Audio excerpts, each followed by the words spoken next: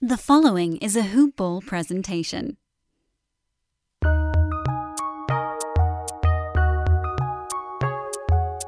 Welcome to the Fantasy NBA Today podcast.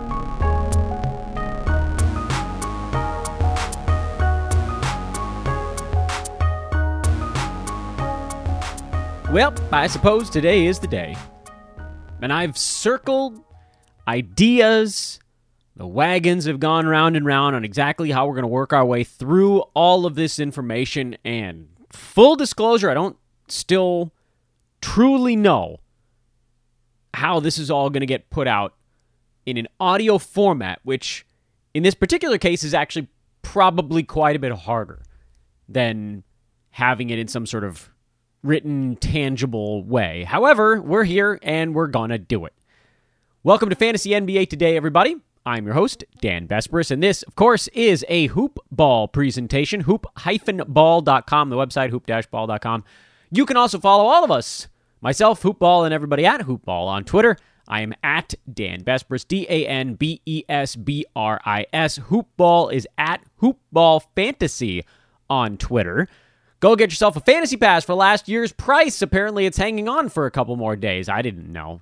They sprung it on me. But that's good news because the price is going up here, and it's likely within the next day or two now. It won't be much longer, though, because it was supposed to happen last week, and we had a bug in the system. Wager Pass also on the way up. Hoopball 360 also on the way up. Go get those things immediately at hoop-ball.com. Click on the premium tab. As I mentioned at the end of yesterday's podcast, also, with many of you kind of coming back into the fold here as the regular season now under 2 months from us, your fantasy draft's probably about 6 or 7 weeks away. If you want to start a podcast, if you hadn't heard me do this promo before, let me know. We're looking to expand Hoop Ball's podcast offerings, both on sports and non-sports items. So if you have the desire to build a show with experts, your friends, whatever it might be, let me know. We can talk it through, find out if it's something that might be a good fit, and you can come and grow with us on this pod division, which is very cool. I'm privileged to be running Hoop Ball's podcast division, so you'd get to work with me, for better or worse, I guess, on that front. Let's dive into this thing. You guys have known I've been teasing it for a little while now. We are officially into the Besbris Buckets portion of the proceedings. And as I mentioned about 2 minutes ago at the start of this podcast, I don't really know how we're going to run this thing. I made what I think is a relatively reasonable list for this coming season. Thought I had misplaced it for a second there, but I've got it back. This is imperfect in a number of ways. In that we still don't fully know how public perception is going to play out on a lot of these guys. And that's going to be strongly, heavily influenced by the big box sites' pre-ranks. Most notably Yahoo. I think they're the biggest one now. Certainly they're like the Mario for picking it. If you're choosing a character here, it's the most well-rounded. Yeah, every site has their problems, but ESPN's problems are bigger. Fantrax has their own set of stuff. They have, better commissioner tools, but interface, whatever. It all rolls together into just Yahoo's pre-ranks, I think, really probably most strongly determine ADPs for a lot of these players. So as I go through my list here, this is sort of independent of all of that stuff. And this is why what I'm about to say is important. Because I think as I say this stuff out loud, I'm even asking myself the same question that you guys are probably thinking in your minds, which is, what does it matter what public perception is of these guys? Well, it matters because if public perception of someone is way worse than where I have them on my board, I can actually safely move them down my board in terms of bucket, even if I think they're going to be at a better place at the end of the year. You almost need two lists. You need the, here's where I think everybody's going to finish list, and then you need the, here's the order I'm going to draft guys list based on where everybody else is going. As a really good example, for multiple seasons in a row now, I've had Tobias Harris about 2 rounds earlier than his ADP in my actual my final rankings. I've had, I'm trying to think of another good example of someone that went in that same area. I've had Tobias Harris ahead of Zach LaVine for a number of seasons running now. And this year they were much tighter to one another. So, it's a good example of where something is not always the case. I've had him in front of Donovan Mitchell for stretches. I've had him in front of a lot of pretty prominent names. And the reason I bring this up is not to say, well, Tobias Harris has been a consistent win for us. He has generally been. It's to point out, just because I have him in front of those guys doesn't necessarily mean that I'm drafting him in front of those guys. Follow me on this.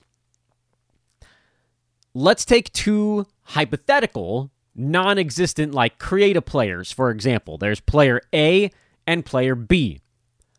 This explanation that we're getting into right now is, once again, to remind you guys of how this list can change as we get public perception data. We have player A, we have player B. Player A is sort of the Tobias type for this example. He's generally undervalued by the fantasy community.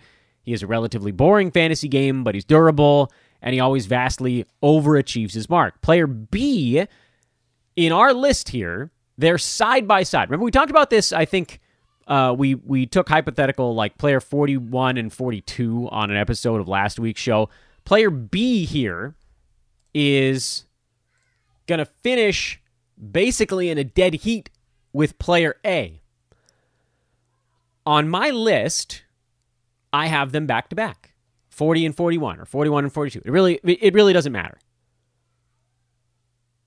But public perception, player B is being drafted way earlier than player A. In this particular example, let's say player B, who we have finishing at 41, player A finishes at 40 in this hypothetical example.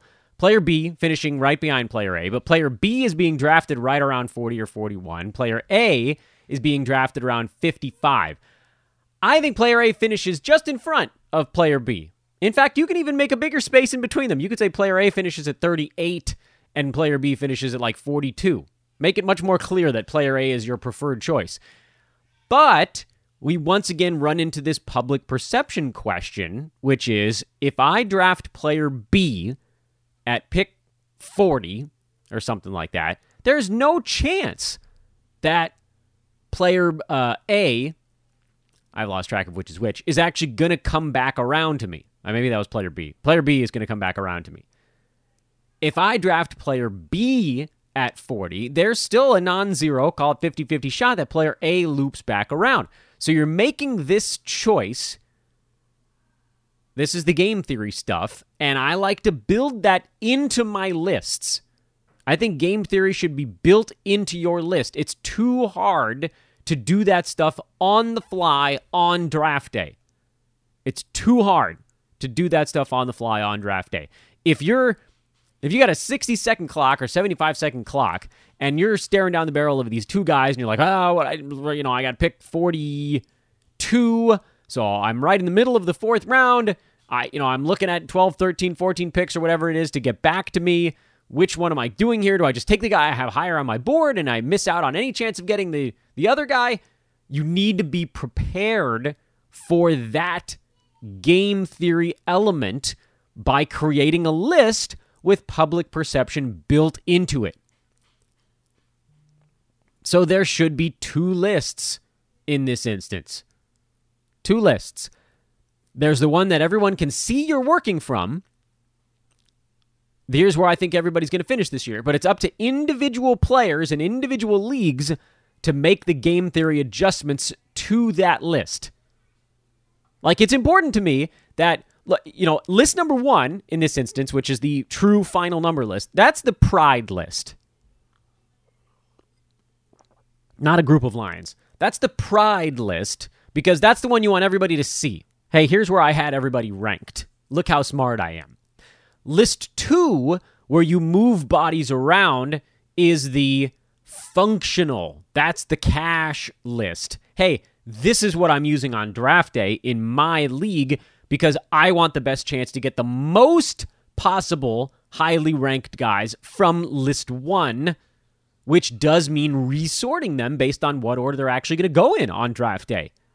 You need to have that data. It's why you can't just make a top 150 of your own and exclusively work off of that.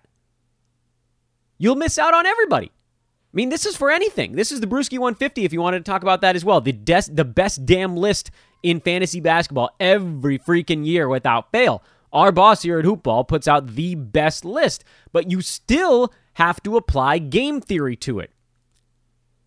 If Brew has, I don't know, think a couple of years back. If Brew has Richaun Holmes at like 65 in final ranking, that doesn't mean you take him at 65.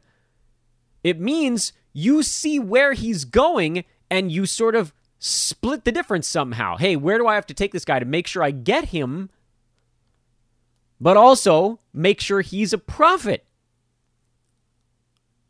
Profit, not Prophet. I don't know if Richaun Holmes can see the future. So that's why you need 2 lists. That season, it had to be like, look, I think Bruce says Richaun Holmes is going to finish at 65. He's getting drafted at 120.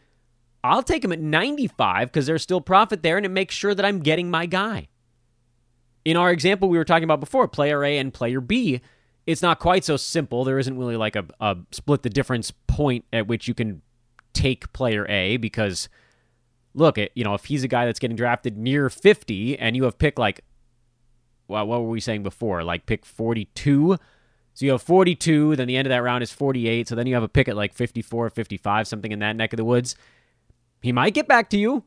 What is it, 30, 40% chance he gets back to you? You might have to take him a tiny bit before his ADP, but if you think he's finishing at 38, great. There's still a little bit of value there. So you need, this I think is lesson number 1 as we begin to talk about the Besbris buckets. The Besbris buckets is basically a list 2. List 1 is the beta, but it's also kind of the final pride list. And list 2 is the day of. That's what you're taking into your draft room. Or honestly, you're kind of taking both. You're taking both. This, I think, answers a question that I've been asked many, many times that I'd sort of neglected to deep think until this week. To say, why do I consistently tell people to simplify when you could just take a list. You could just go into your draft room an hour before your draft starts and move all of the names around so that they reflect your list. And then, it's a 200-player queue you've basically got set up, and you could leave. You could just not be there. And so the question then is like, would that team win? No, probably not. Because you've eliminated game theory of draft day. You've eliminated the strategy. You've done the hard work, but you still haven't given yourself the best probability of getting the largest number of winners on your team. Because the order that players are drafted, with or without you in the room, matters. So I'd like you guys to think about this as well, because I know many of you that listen to this podcast are hardcore about fantasy stuff, just the way I am, and really a lot of us here listening to the show are probably the same way, and certainly everybody at Hoopball is the same way. But I'm betting that you guys listening to this podcast probably also haven't stopped to think about why just having your own rank list is the most important thing. Not only do you need a final rank list, but you need the combination of that with ADP. Basically, I'm referring to ADP as public perception. The public feels this way, whatever, about a particular player. I feel this way about same player. So what do I have to do to make sure I get that guy on my team? What do I have to do to make sure the area under my drafting curve is as large as possible? I want the biggest profit margin over the course of the entire draft, and taking them in the order that you have on your final rank list does not guarantee that. Crazy things happen on draft day. Guys fall way down the board that you had no intention of drafting, and suddenly you're like, oh, well, I guess I could go that direction. So you got to be able to make these moves on the fly, and the only way you can pull that off is to be adequately prepared with multiple lists. List 1, the Pride list. List 2, the combo, Pride and ADP built together into the cash money list. And then it's probably good to have, Yahoo's pre-rank window open so you can remember where other people are going. What's actually going according to plan based on what you built into your stuff. So that's a big question. I know that took like 15 minutes of the podcast, but this is the type of fun stuff I like talking about in the offseason. This is draft theory. This is why we win drafts. It's why you attack particular ways. It's how you get the most, again, that biggest profit under the curve. And think about profit not necessarily in like rounds jumped by a player, but think of it more in like player p-value, basically. So if you can hit your mark in the first few rounds, that's actually still profit. You don't have to beat the mark. If you have pick 10, you don't need to end up with the number 8 player. You just need to end up with the number 10 player and not the like number 34 player, because that sets you way under. That's a big, chunky negative area under the curve. Get those easy ones early, cash your tickets in the middle rounds, and go nuts late, because a miss is nothing. It's neutral, because you're dropping them anyway. We'll do more draft theory as we get a little bit closer, but this I thought was important draft theory because we're now about to start talking about an actual honest-to-goodness list. So let's start talking about the list. We'll just work our way down the board. And I'm not going to talk about the individual buckets yet, but I am going to talk about each player on this list. There's like 150 guys that I outlined, and I don't know that we're going to go individually one by one through all 150. Maybe we will, honestly, so you guys can kind of handicap. You guys will now work with me on this podcast on pretty much every single player that I thought had a chance to sniff full season 9-cat value. And this is not Roto or head-to-head. This is just 9-cat. So things like certain guys will certainly have more value on a total side or on a head-to-head side. And we'll talk about that about each guy as we kind of push our way through the thing. And as we're doing this, and it's a little bit like what we hinted at when we were breaking the teams down one by one, we have to think, how does this rank? How does our own rank compare to where this guy likely gets put by the public? And so then what are we likely going to be doing with them when it's time to slot them into buckets? There's going to be a lot of arrow drawing. On today's show, I think I probably want to use about another 10 minutes on this stuff today because we have so many things to cover that, and this first part here was so damn dense that my own brain isn't that ready to go through a ton of players. But let's start at the top. And you guys will have a good idea, I think, of how we're going to do this as we work our way through the board. So number 1 is Nikola Jokic. And there's probably not a ton that needs to be said on the Jokic front. He was number 1 last year by such an unbelievably wide margin that it feels kind of dumb to even discuss it. He played in all 72 games, so even if he's given rest days on some Denver back-to-backs, you're still probably talking about a guy who is going to exceed the league average in total games played. He played the most games of anyone on a per-game basis, meaning all 72. The next highest per-game player who played in all 72 games was Mikal Bridges in Phoenix, which is pretty remarkable. I mean, there really were only a couple. Enes Kanter in Portland, and I think those are the only 3 guys inside the top 100 that played in all 72 ball games. There's a handful that actually hit 70.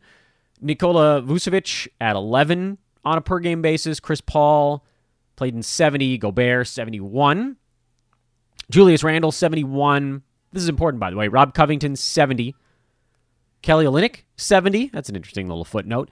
71, Buddy Hield. 71, Andrew Wiggins. 70, Brook Lopez. And that's it. That's everybody that hits 70 or higher inside the top 100.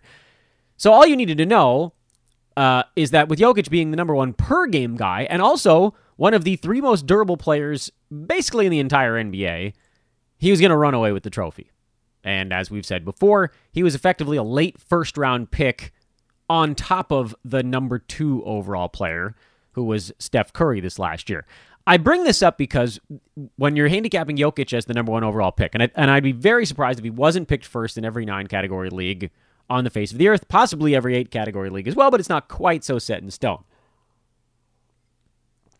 Still, I don't know who passes him because Harden's like halfway down the first round.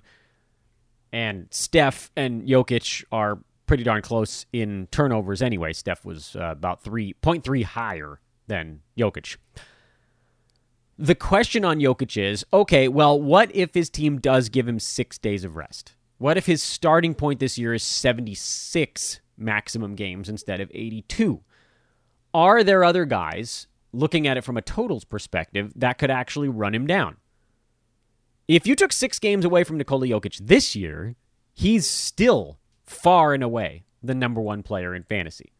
Because he's still now basically the 3rd most durable player in the first round, 4th most durable player in the first 2 rounds. Or a round and a half, I guess, would be more fair. The other one being Vooch. Dame played in 67 games, by the way. He creeps into that discussion once we took 6 games off of Jokic. So he's still, I would think, your number 1 overall player, even with these sort of quote-unquote potential rest days built in. Like, his rest days are going to hinge on whether or not Denver's playing well. They'll give him a few, I bet, at the beginning of the season when the record doesn't really matter that much. But as the season goes on, if the Nuggets aren't, like, in the top 5, they're going to probably have to chop his rest days. Because, look, Denver's not going to be very good if Jokic doesn't play for a night. He's their whole damn offense. 18 shots a game on crazy efficiency, 8 assists, 57% shooting. You take his passing and his offensive ability out of that lineup, I don't really know what the hell they're going to do with no Jamal Murray. Sorry, Aaron Gordon ain't cutting it. Monte Morris ain't cutting it. Will Barton ain't cutting it. They're just not very good without Jokic on the floor. And they're pretty darn good when he is. That's why he was the MVP. Makes sense, doesn't it? This segues into the sort of final Jokic question, which is, on a show last week, I hinted that maybe Nikola Jokic is his own bucket. He may very well be a one-player bucket. However, when you go back to a per-game standpoint, the gap between Jokic and Steph Curry was significant, but not nearly as obscene as when you factored in the durability standpoint. In fact, over the entire season, the gap between Jokic at 1 and Steph at 2 was basically like the equivalent of an early 4th-round pick, which is still something, but not overwhelming the way you're talking about, Steph and another first-rounder to get to Jokic. And if you just pare this season down to basically the second half, which is 36 of the 72 ball games, Steph was better than Jokic on a per-game basis. Nikola was behind him the last 3, I guess this wasn't a 6-month season, last 2.5 months of this most recently completed season. One of the things we need to watch out for is which Steph and which Jokic come out this season. Klay Thompson coming back near Christmas and working his way into game shape will take something away from Steph, who took 23 shots a game over his last 36 games this year. He's not going to need to take 23 shots a night with Klay back in there instead of Kelly Oubre. Because Kelly Oubre's last name was sort of the sound every Warriors fan made every time he took a shot. Oubre. It was not good. They're going to be much happier letting Klay take those shots, and so Steph just simply won't have to do as much. But at that point, you're talking about from like mid-January to the end of the year. So you're almost halfway through the season already before that's actually a factor. On the Jokic side, he's without Jamal Murray for the entire season, so there's really no reason to think that his role shrinks in any meaningful way other than And like I could make an argument that his role might even get bigger because Denver has so much to lose if they don't have a great first 3 or 4 months of this season. And then they start to worry about the 8th place seeding games and things of that nature. They're better than that when Jokic is in there, which means they're going to need him in there. They're going to need him at full bore. All of that to say, we don't fully know yet. But I don't know that much in the way of public perception is going to change things on Jokic or Steph Curry. Like, those guys are going to go inside the top 3 this coming year. The only question we're at right now is, do they get their own buckets? And that's, I guess, doesn't really matter. Whether there's any real argument for Steph to go in front of Jokic, and then the answer is no. So let's just shorten this needlessly long discussion on the first player on our board and say, yeah, Nikola Jokic gets his own bucket. So when we start doing buckets, which is not today, Nikola Jokic is going to get his own. He's his own bucket. Pretty cool, huh? Bucket 1. You know what? I'm going to write it down just because I said it on today's show, so it's kind of important that I keep track of those types of things. Bucket 2 might actually just be Steph by himself because he was outstanding the last 2.5 months of this year, and he's going to probably come out outstanding next year. The 2 players that were actually closest to Steph Curry over this entire season and overall rankings on a per-game basis were Kyrie Irving, who played most of this season without Kevin Durant, and Kawhi Leonard, who ain't playing this coming year. And in the second half of this season, the players that were closest to Steph on a per-game basis included Jimmy Butler, what have I done here? Messed something up. And still Nikola Jokic, and then Kyrie Irving down behind those guys as well. Assuming, for argument's sake, that the trio of Irving, Harden, and Durant actually all playing together is indeed going to impact those 2 guys, and Jimmy Butler getting Kyle Lowry in town, great as Jimmy was in the second half, and minimal though I think the impact may be on his usage, it's not going to be 0. It'll be small, but it's not going to be 0. So Steph now actually has an argument to basically be the consensus number 2 in 9 category leagues, and I don't know that there's anybody out there that I could make a reasonable argument should go in front of him. So I think here on today's show, we've kind of argued our way into bucket 1 being Nikola Jokic and bucket 2 being just Steph Curry. Is Kyrie going to play enough games to get into that mix? No. Is Jimmy Butler going to play enough games to get into that mix? Also probably no. So what argument could we really make here that anyone else should be in the vicinity of Steph? And by the way, they weren't really this season. This seems pretty straightforward, and I guess it kind of is, but I do believe it deserves being laid out before us here on a podcast, because those 2 guys are all by themselves. The discussion points start now. What do we do with the next group of players, and how do they get slotted into buckets? I'll tell you guys, my number 3 player right now, by the way, the number 3 player at the end of this last season on a totals basis was Damian Lillard. 67 games, so pretty damn durable again. There's no reason in my mind that his game changes all that much. He will do a little bit less on the assumption that CJ McCollum doesn't miss another 30 games this season. They've got Norman Powell for the full year, so little things should be impacting Dame. But again, looking back at this last season, not that Dame was the number 3 player on a per-game basis. Again, that was Kyrie Irving. But a lot of these guys are primed to take hits. One of the players I think that was a little farther down the board that probably plays better this year is Karl Anthony Towns. So this is, again, kind of a situation where we're working through where these guys are, where they belong. Does Cat get the field goal percent back up over 50? Are there so many options in Minnesota now that he doesn't need to do as much? Is that going to push him down the board? Once you get to a point where you're kind of arguing with yourself, Cat, Dame, Harden, among others, now you start to see we have multiple players in the same bucket.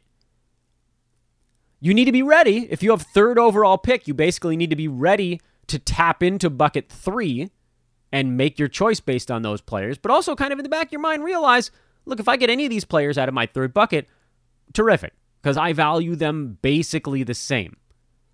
What's the difference going to be this coming season between Cat, Dame, and James Harden?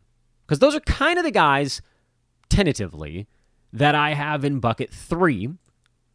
And why aren't guys like, say, Kevin Durant or Jason Tatum? Why aren't those guys in bucket 3?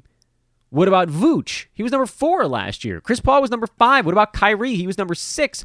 Why aren't those guys in with Dame and Harden and Cat in our bucket situation? Why isn't it working that way? Well, for one, I think Cat is much better this coming season. Like, you take it, he's basically, to me, he's Dame, but a big man.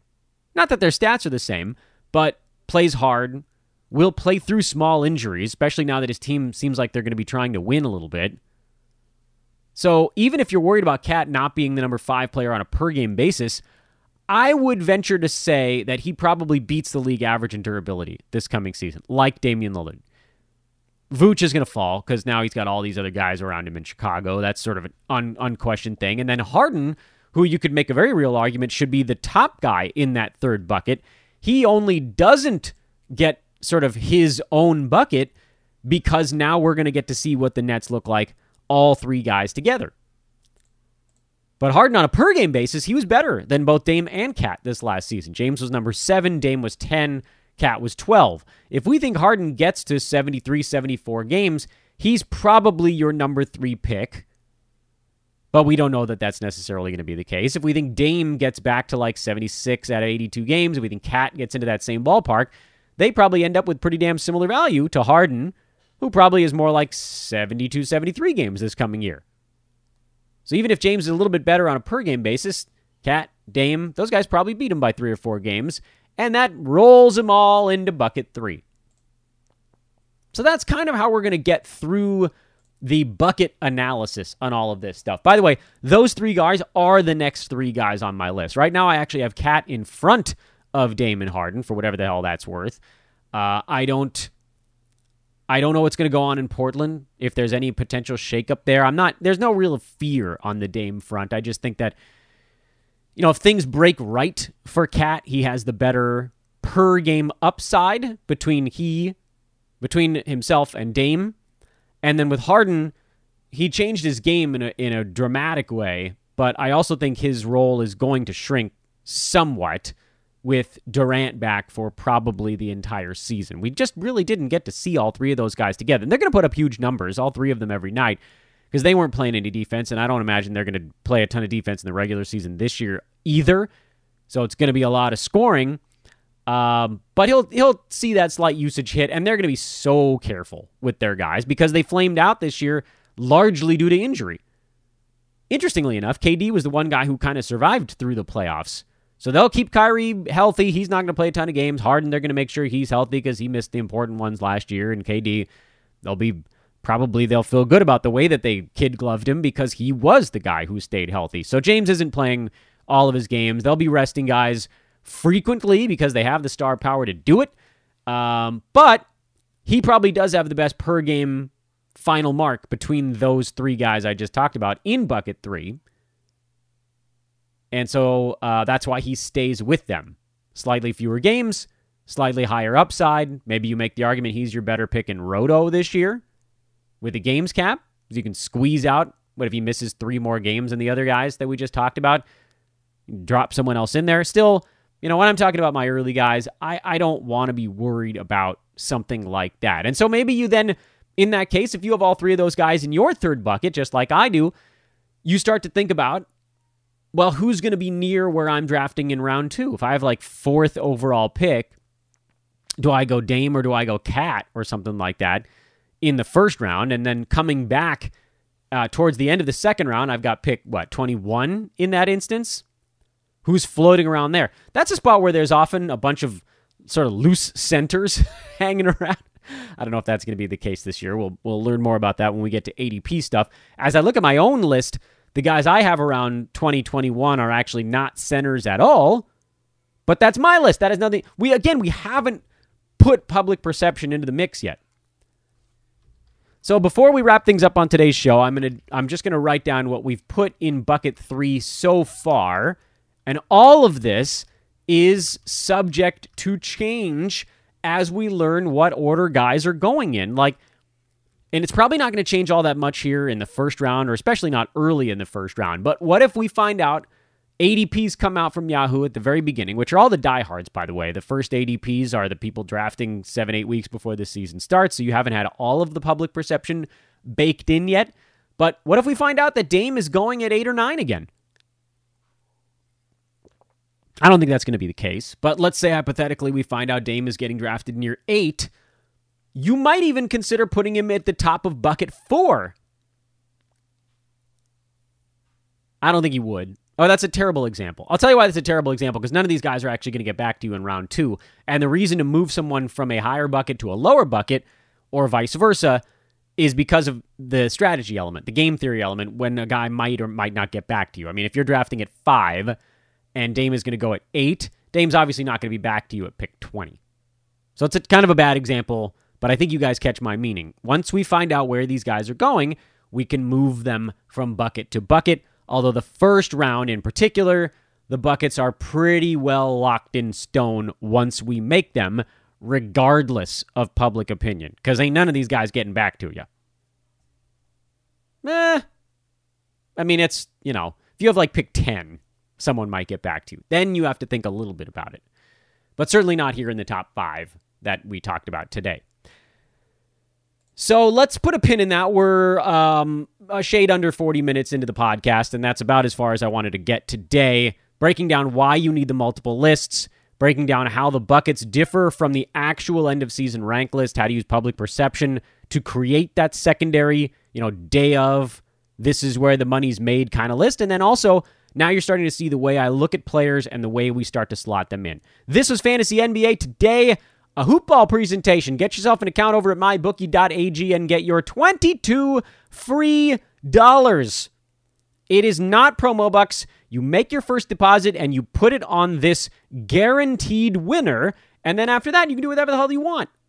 Take your money out. I don't care. Take your $22 of profit. Go get yourself a sandwich, a hoopball membership, whatever. But please don't leave $22 on the table. Come on. And if you need help, hit me up, because you got to use promo code HOOPBALL when you're signing up for a new account. HOOPBALL, no hyphen in that sign-up code. Some people have been putting the hyphen and then they don't know who sent you. HOOPBALL. The third page of mybookie.ag sign up. You can deposit using Bitcoin or credit card. Bet on that odds boost. It's $25 to win about 22 and change. It cannot lose. And we can all go home 22 and change dollars richer after the first game of the NFL season coming up on September the 9th. Back tomorrow, we will pick up at player number 6 on the Dan board, and we'll continue to drop players into buckets. Early buckets, they will be changed here on Fantasy NBA Today. Thank you to my son for that final marker. I'm Dan Besbris. We'll talk to you tomorrow.